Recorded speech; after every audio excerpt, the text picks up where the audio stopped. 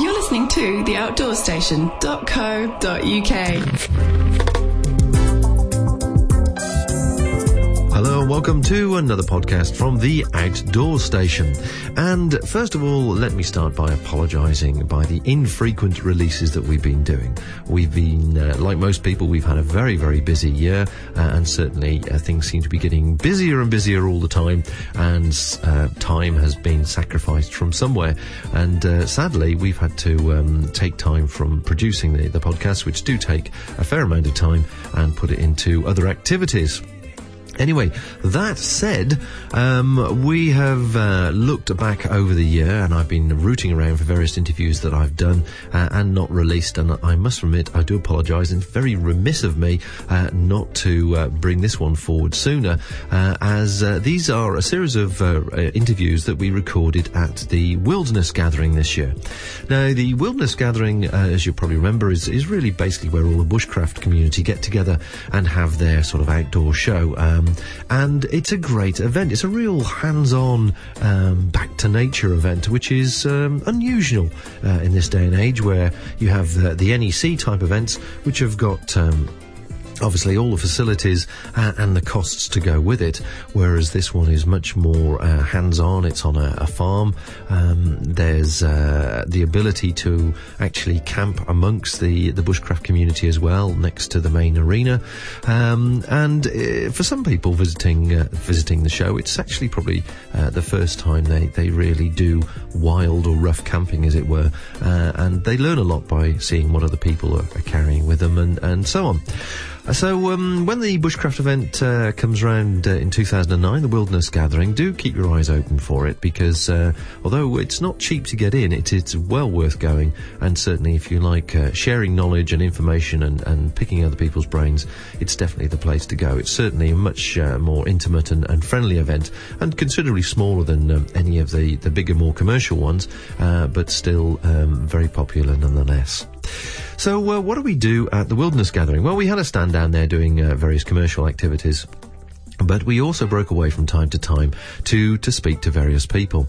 Now, the event itself was broken up into sort of various sections. You had a sort of the main arena around which there were the various stands selling courses, promoting courses and activities they do, such as tracking and sort of basic bushcraft and advanced bushcraft, and bushcraft overseas, as it were, in more remote places, which was interesting in itself. But off to one side, there was another area which was much more in the demonstration traditional crafts, which I found to be fascinating. Now, the stands and displays that were there's only a handful, but they were using sort of traditional techniques and tools which would have been used hundreds of years ago to make items, and the quality of the items wouldn't actually be out of place in today's modern designer boutiques. So I had a wander into the area to speak to them and see if I could find out more about the techniques that they were using. I'm Peter Butler of Saxon Village Crafts. My wife and I have specialised in demonstrating early crafts for the last 22 years. I was a civil engineer. I used to work for the GLC in London. We decided one day that we didn't want to live in London anymore. We wanted to bring our kids up in the country, so we moved outside, learned to be poor. Then for a period I went abroad collecting reptiles for BBC Natural History Unit and other things, but we also started getting interested in reenactments, running around bashing each other with swords. But very quickly I found that it was actually much nicer to make swords for other people to run around and bash each other with. It hurt far less. You were saying that the reenactment interest, when you first started it sort of 20 years ago, was purely the rushing around and bashing, but actually it's developed into much more of an educational industry now. Oh yes, nowadays, when we first started doing craft demonstrations, there were very few people doing reenactment demonstrations, early period crafts. But now it's grown, as you say, into nearly every major reenactment society has their own kind of living history branch, which is good. You know. Out of curiosity, what sort of... I mean, I've sort of dipped my toes into different sort of communities, and we're here, obviously, today with the bushcraft community, and I do a lot with the sort of the backpacking and outdoors people, and a bit with the equestrian. But I've not really touched on the reenactment enthusiasts. Are they, do all the interests overlap, do you think, or are they sort of specifically one type of person? Oh, no, they're certainly not one type of person. For a start, the different reenactment societies range from everything from, Stone Age reenactment to Second World War. Okay. And in fact, there are actually some that do the Vietnam War now. My own interest has always been the early period stuff. And truthfully, now, the fighting side of it doesn't interest me much at all. It's actually the craft, the technologies that are really of interest to me. Well, certainly the few minutes you were just chatting about the craft and technologies of those different periods that you specialise in, and then certainly the jewellery and items we've got here. Again, it makes me feel that you must be in touch with people of that era and how they perhaps worked or felt with in communicating with nature as part of the earth, as it were. Well, one thing you have to do is, whichever period you're working in, and whichever artefact, because I do a lot of artefact reproduction for museums, you have to put yourself into the mindset of the person that was originally making that object. For instance, the classic example is when I make reproductions of early iron helmets. I never drill holes in the metal, I punch it. Because it's actually much quicker, and truthfully, when you rivet through a punched hole, it actually holds better than a drilled hole. So all the time you have to put yourself into the mindset of the person of that period in history. And what do you feel you've learned in the process of doing this over the last 20 or so years? What has surprised you about your learning in the way they must have been thinking, as opposed to the way you assumed they were thinking? Yeah. Well, everyone today thinks that we must be much cleverer than people in the past. In fact, it's totally untrue. If you look at some of the Stone Age artefacts that have been found, they were masters of their own technologies. The same with the Bronze Age, Iron Age and later periods. Whichever period you live in, people control their own environment. So understand the things that are around them, the nature. I mean, you walk in the woods here, there's a whole toolkit there, there's a whole larder there. All of these things our early ancestors would have known about. We don't. And do you think it's a shame that we're losing that? Well, that's, in a sense, I do, yes. Because it's one of the good things about the Wilderness Gathering and other similar events. It's putting people back to thinking about what's around them and appreciating what's around them. Definitely. I know you do a range of courses, and you're doing courses here for demonstrations for children and so on. How do you find the modern person's attention span? Well, it's quite interesting. We do a lot in schools. We find, funnily enough, that children's hand skills aren't as good. Simply because when I spent my childhood, I spent most of my time usually cutting little bits out of my fingers when I was making model aeroplanes and the like.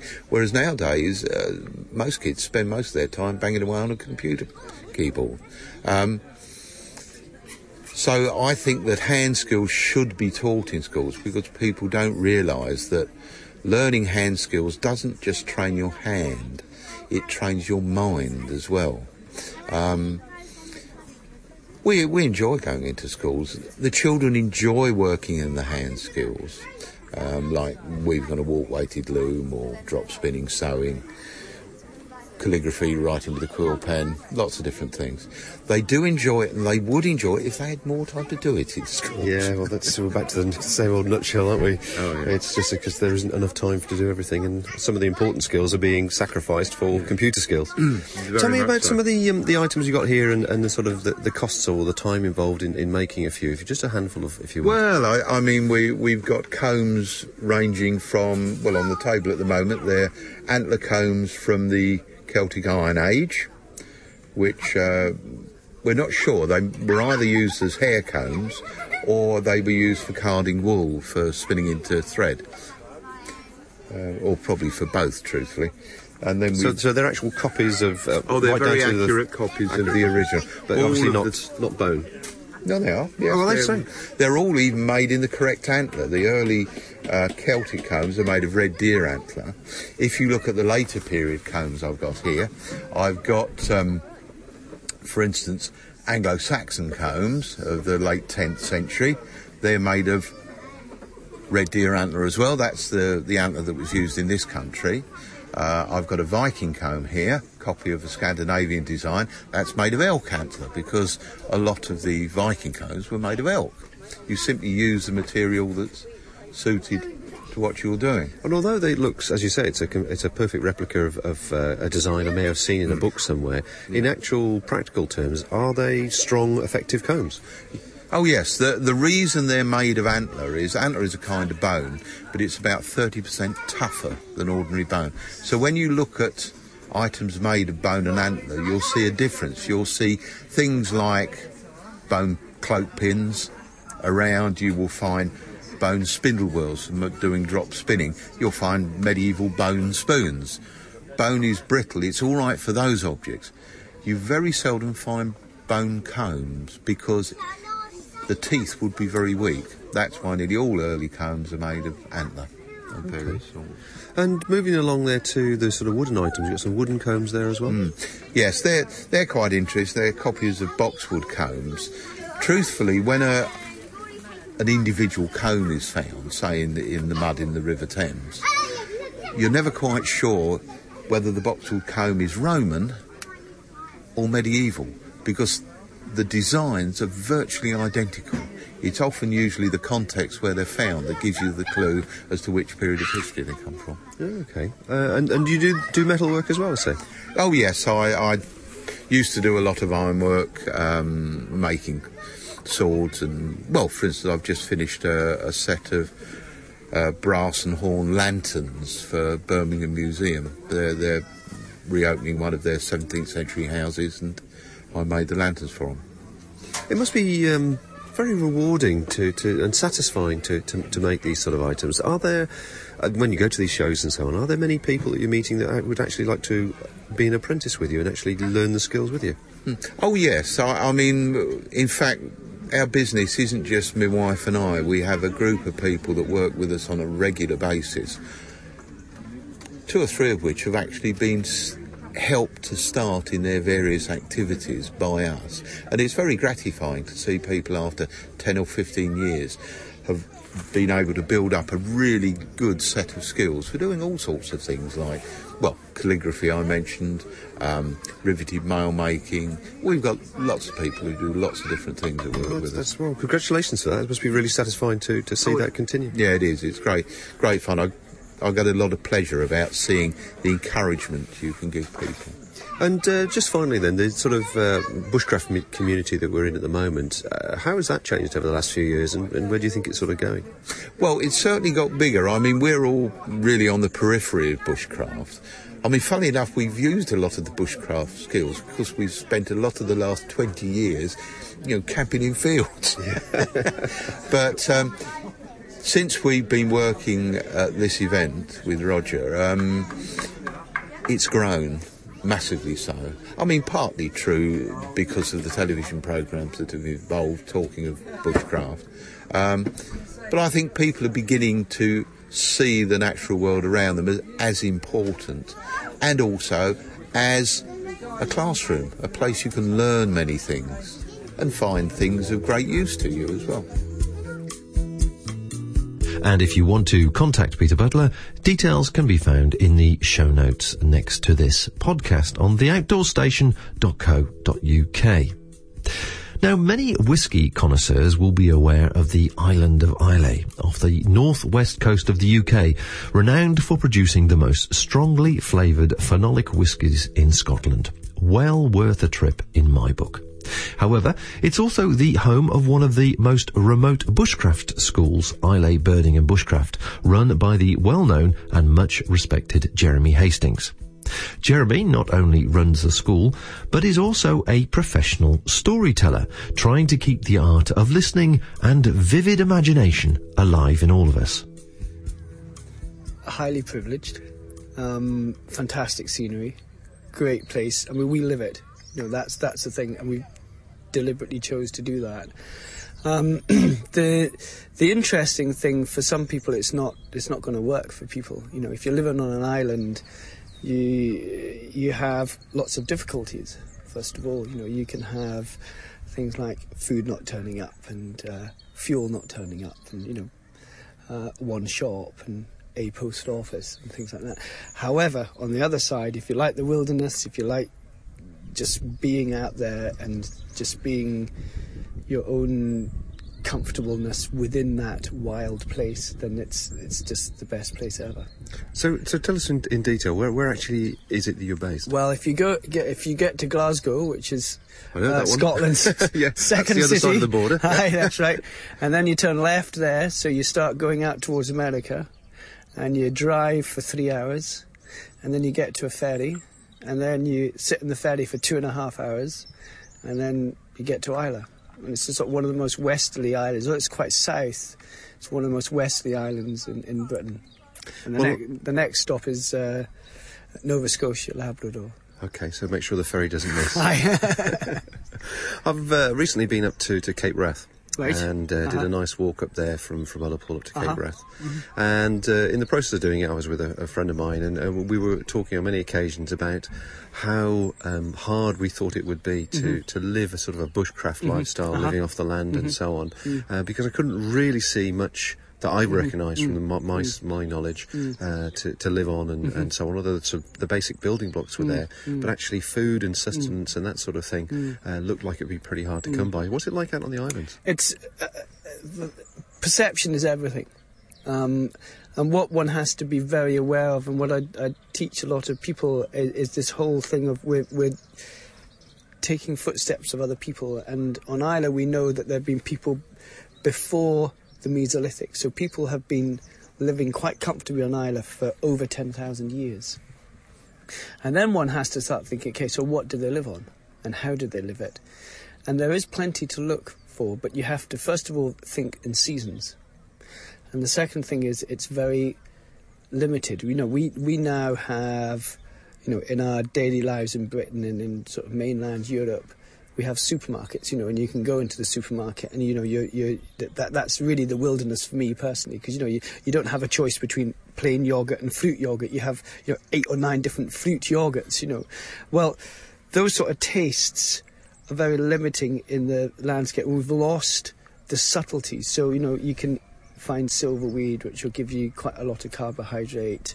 You can find pig nut at different times a year. You've got we've still got in the old caves massive midden piles of limpets. The diet it works in relation to the seasons. Do you find that the people that come and do your courses take a while to slow down and get rid of that immediate expectation and build up some patience? That's the biggest challenge that everybody has, and it takes basically 3 days to become, what we say, 3 days to become a caveman. Because your life, as we find it when we come back here to the mainland and meet people, it's so hectic and it's exhausting just being with people because they're just full on all the time. And actually, where we are, if you're full on all the time, you miss things. Yeah. So there's a lot of unlearning, deschooling, de-stressing before you start tuning in again.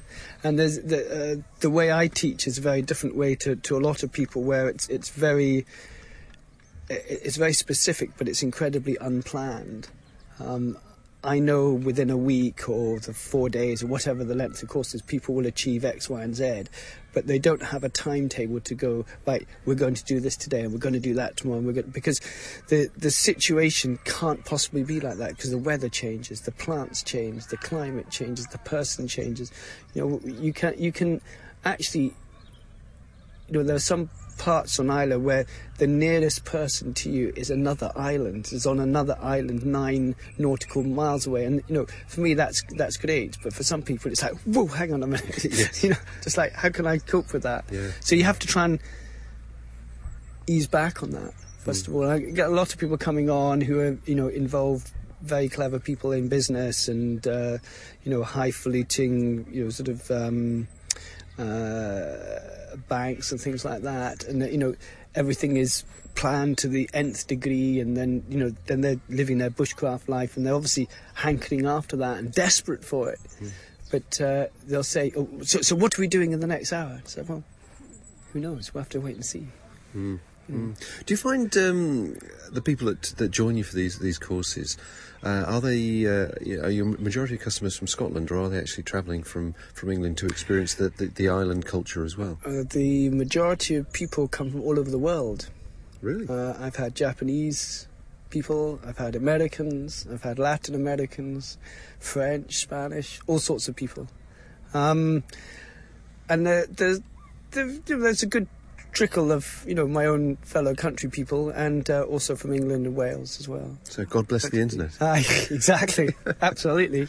Well, you're certainly becoming known, Jeremy, and certainly in magazines, as being a storyteller. Hi. And there's lovely articles each month or each issue in the magazines where you're telling stories and explaining just how important it is, the art of telling stories and the art of listening to stories, of course. Tell me a bit about that.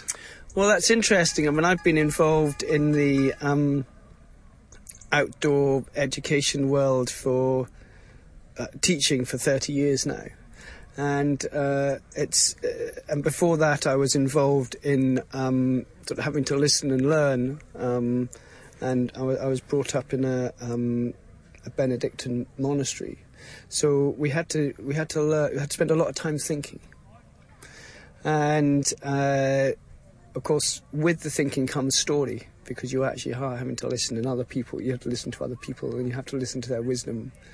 And so I became more and more interested in story. And now that I'm sort of, halfway to 100, that, you realise that story is so important. And we see story in everything. And we've lost the culture of the story that is oral. We've lost the oral tradition. And in Scotland, of course, that was hugely important. People would travel a long way to hear stories, and people would travel a long way to tell stories. And I follow the sort of storyteller tradition of having very little. It's just the story within you, and you have to let the story come out. And the story will come out appropriately to that group of people that you're going to tell it to, which sounds a bit bizarre to a lot of people, because normally most people's stories are prepared there and then. But I have a sort of a bibliothèque of stories that I can just pull into and just add, and that's how it works. Well, I saw you in fine form last night, completely surrounded by children around a lovely fire there, and you had them completely enraptured. Well, that's very nice of you to say. They were there, and the great thing was you using the balance and the timbre of your voice, and the raising and the dropping of the voice, and keeping it quiet, and they had to listen harder. Do you find that they demonstrate afterwards a sort of surprise that something so simple as telling a story, as opposed to it being internet or coming off the computer or coming off a PlayStation, they're surprised at actually how enjoyable something as simple as that can be? I don't know if I think the parents are surprised. Really? I think that's the thing. I think they're shocked at their children being able to listen to that. I think story is innate in everybody. And I've worked all over, literally sounds very arrogant, but I've worked all over the world, from North Arctic,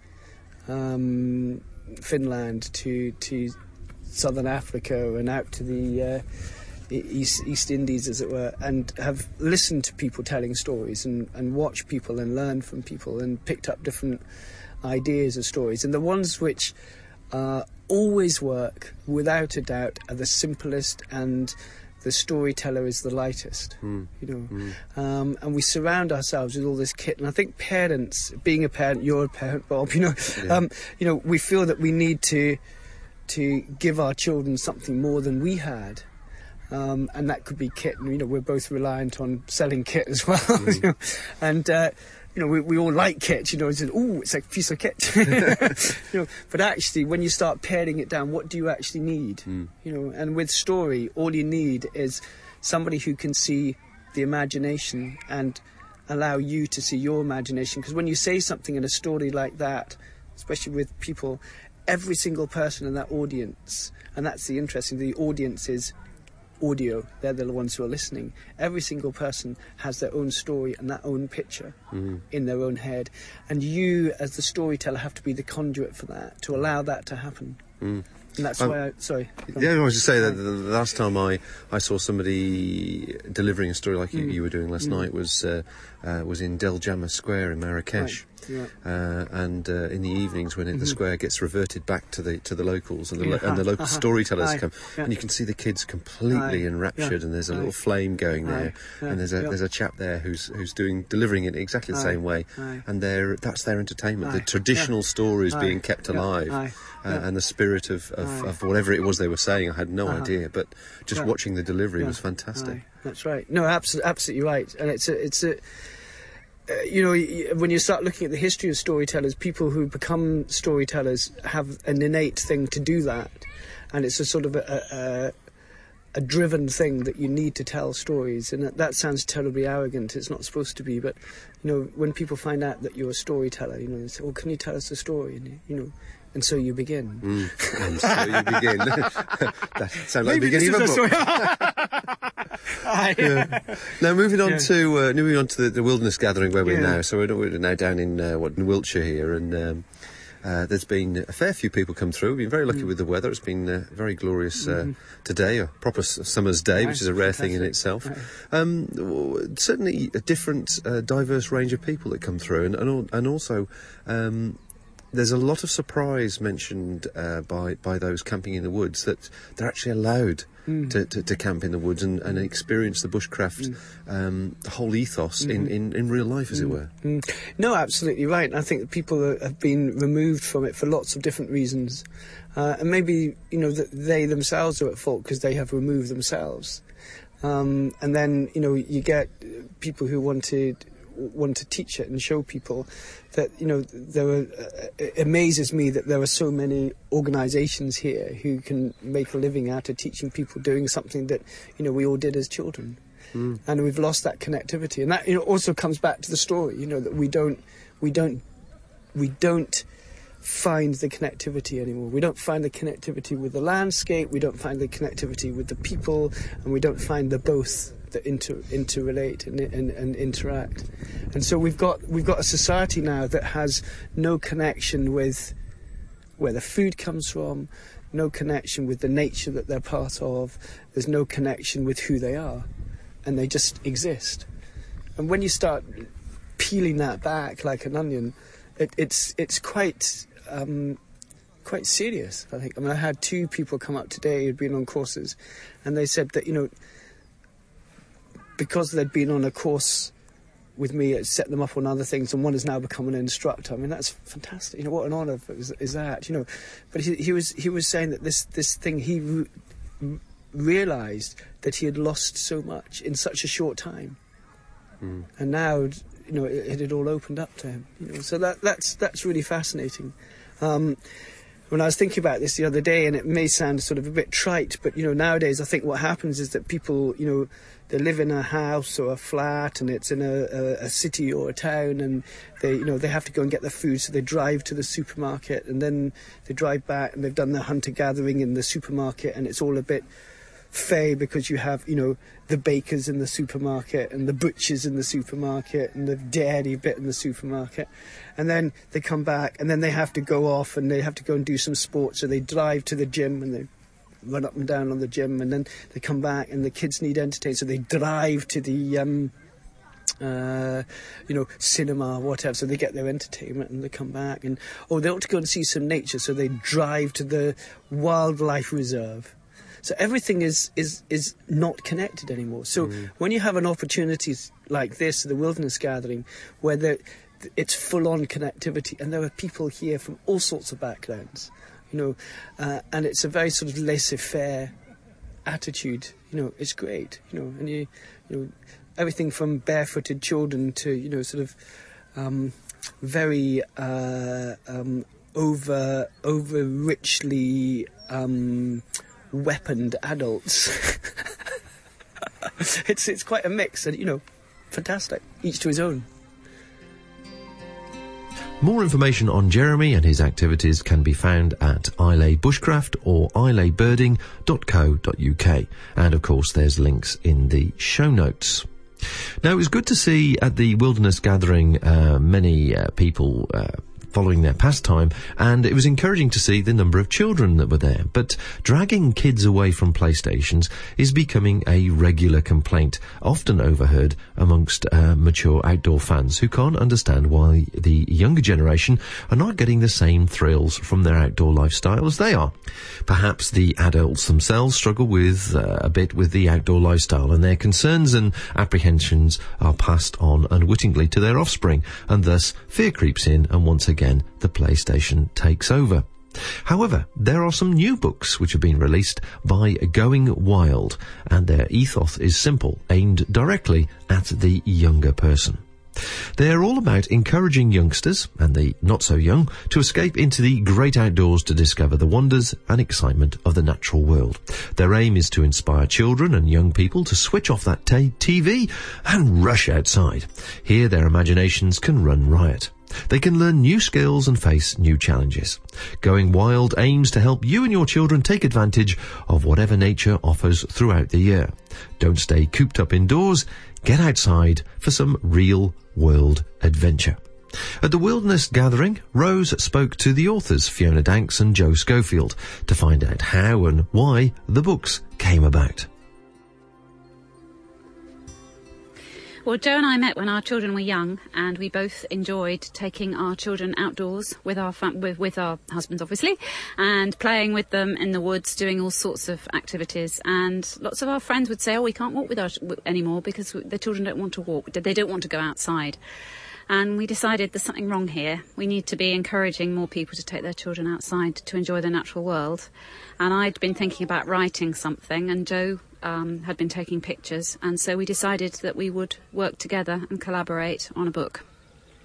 So if that was the beginning, how then did you actually put that into practice? Because I know often having good ideas is great, but actually actioning them is a different thing.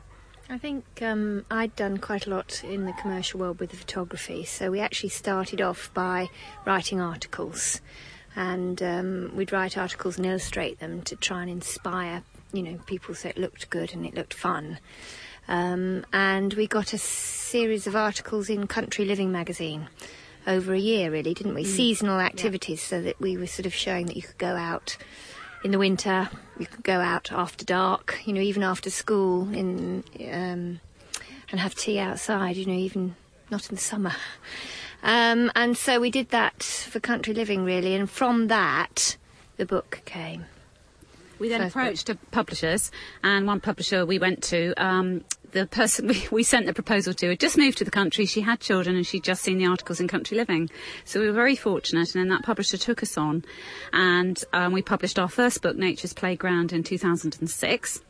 And our next book, Go Wild, which is bushcraft adventures for 11 to 16-year-olds primarily, that comes out next year. And then we have another book, Run Wild, which will be coming out in 2010, which is activities, again, for the slightly older children. That's creative activities, from basket making to digging up clay and making pots in your own kiln, to practical conservation activities, games, making go-karts, cricket bats, children's parties outdoors, all sorts of things.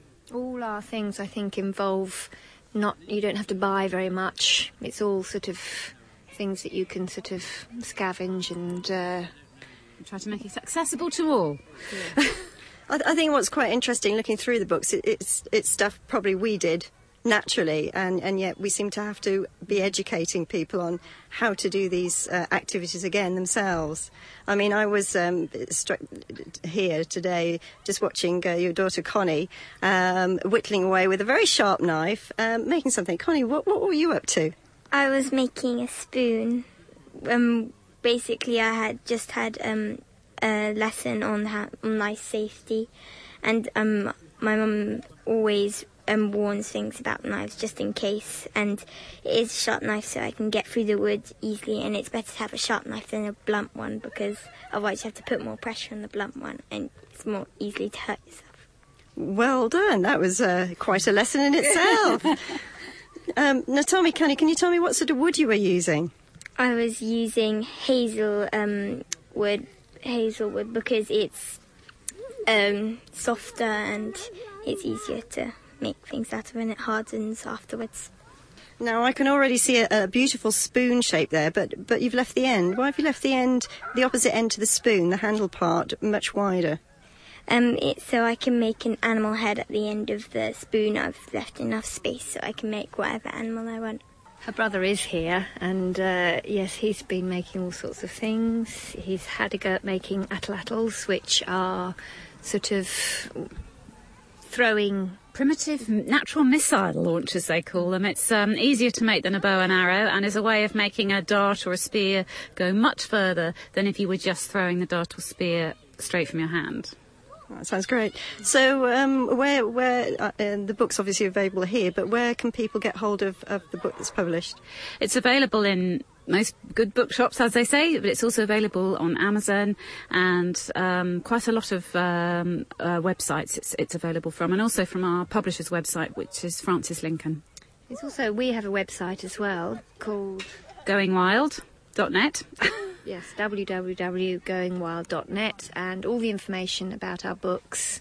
And we're trying to actually get sort of information on where you can go and do these activities in your area, trying to encourage people to actually add to it.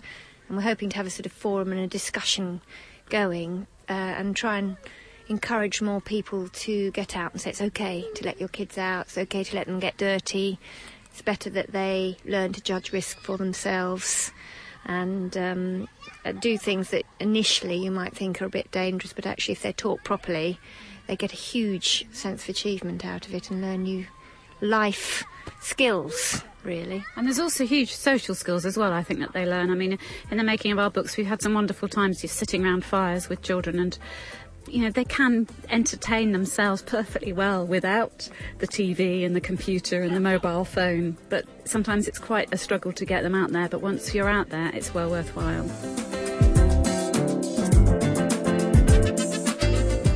And more information and copies of the books can be found at goingwild.net. Well, that brings the Wilderness Gathering collection of interviews to a close. I do apologise once again for the delay. However, having said that, perhaps it's given you some inspiration about what to do over the winter period, or what to do in 2009. Now, if you want to come to the Wilderness Gathering or find out more about it, it's well worth doing.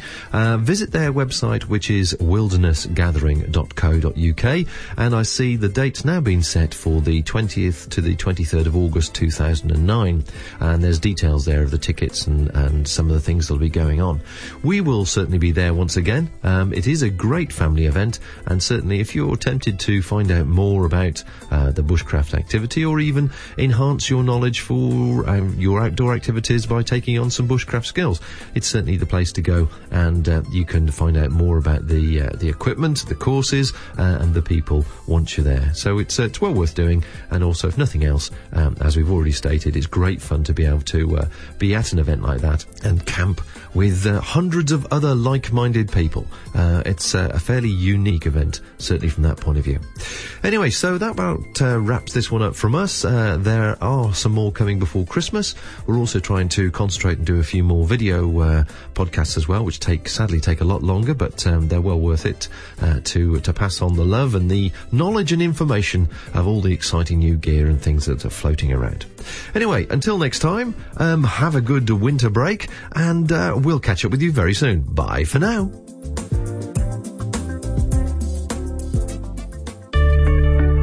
This independent programme is produced and hosted by theoutdoorstation.co.uk.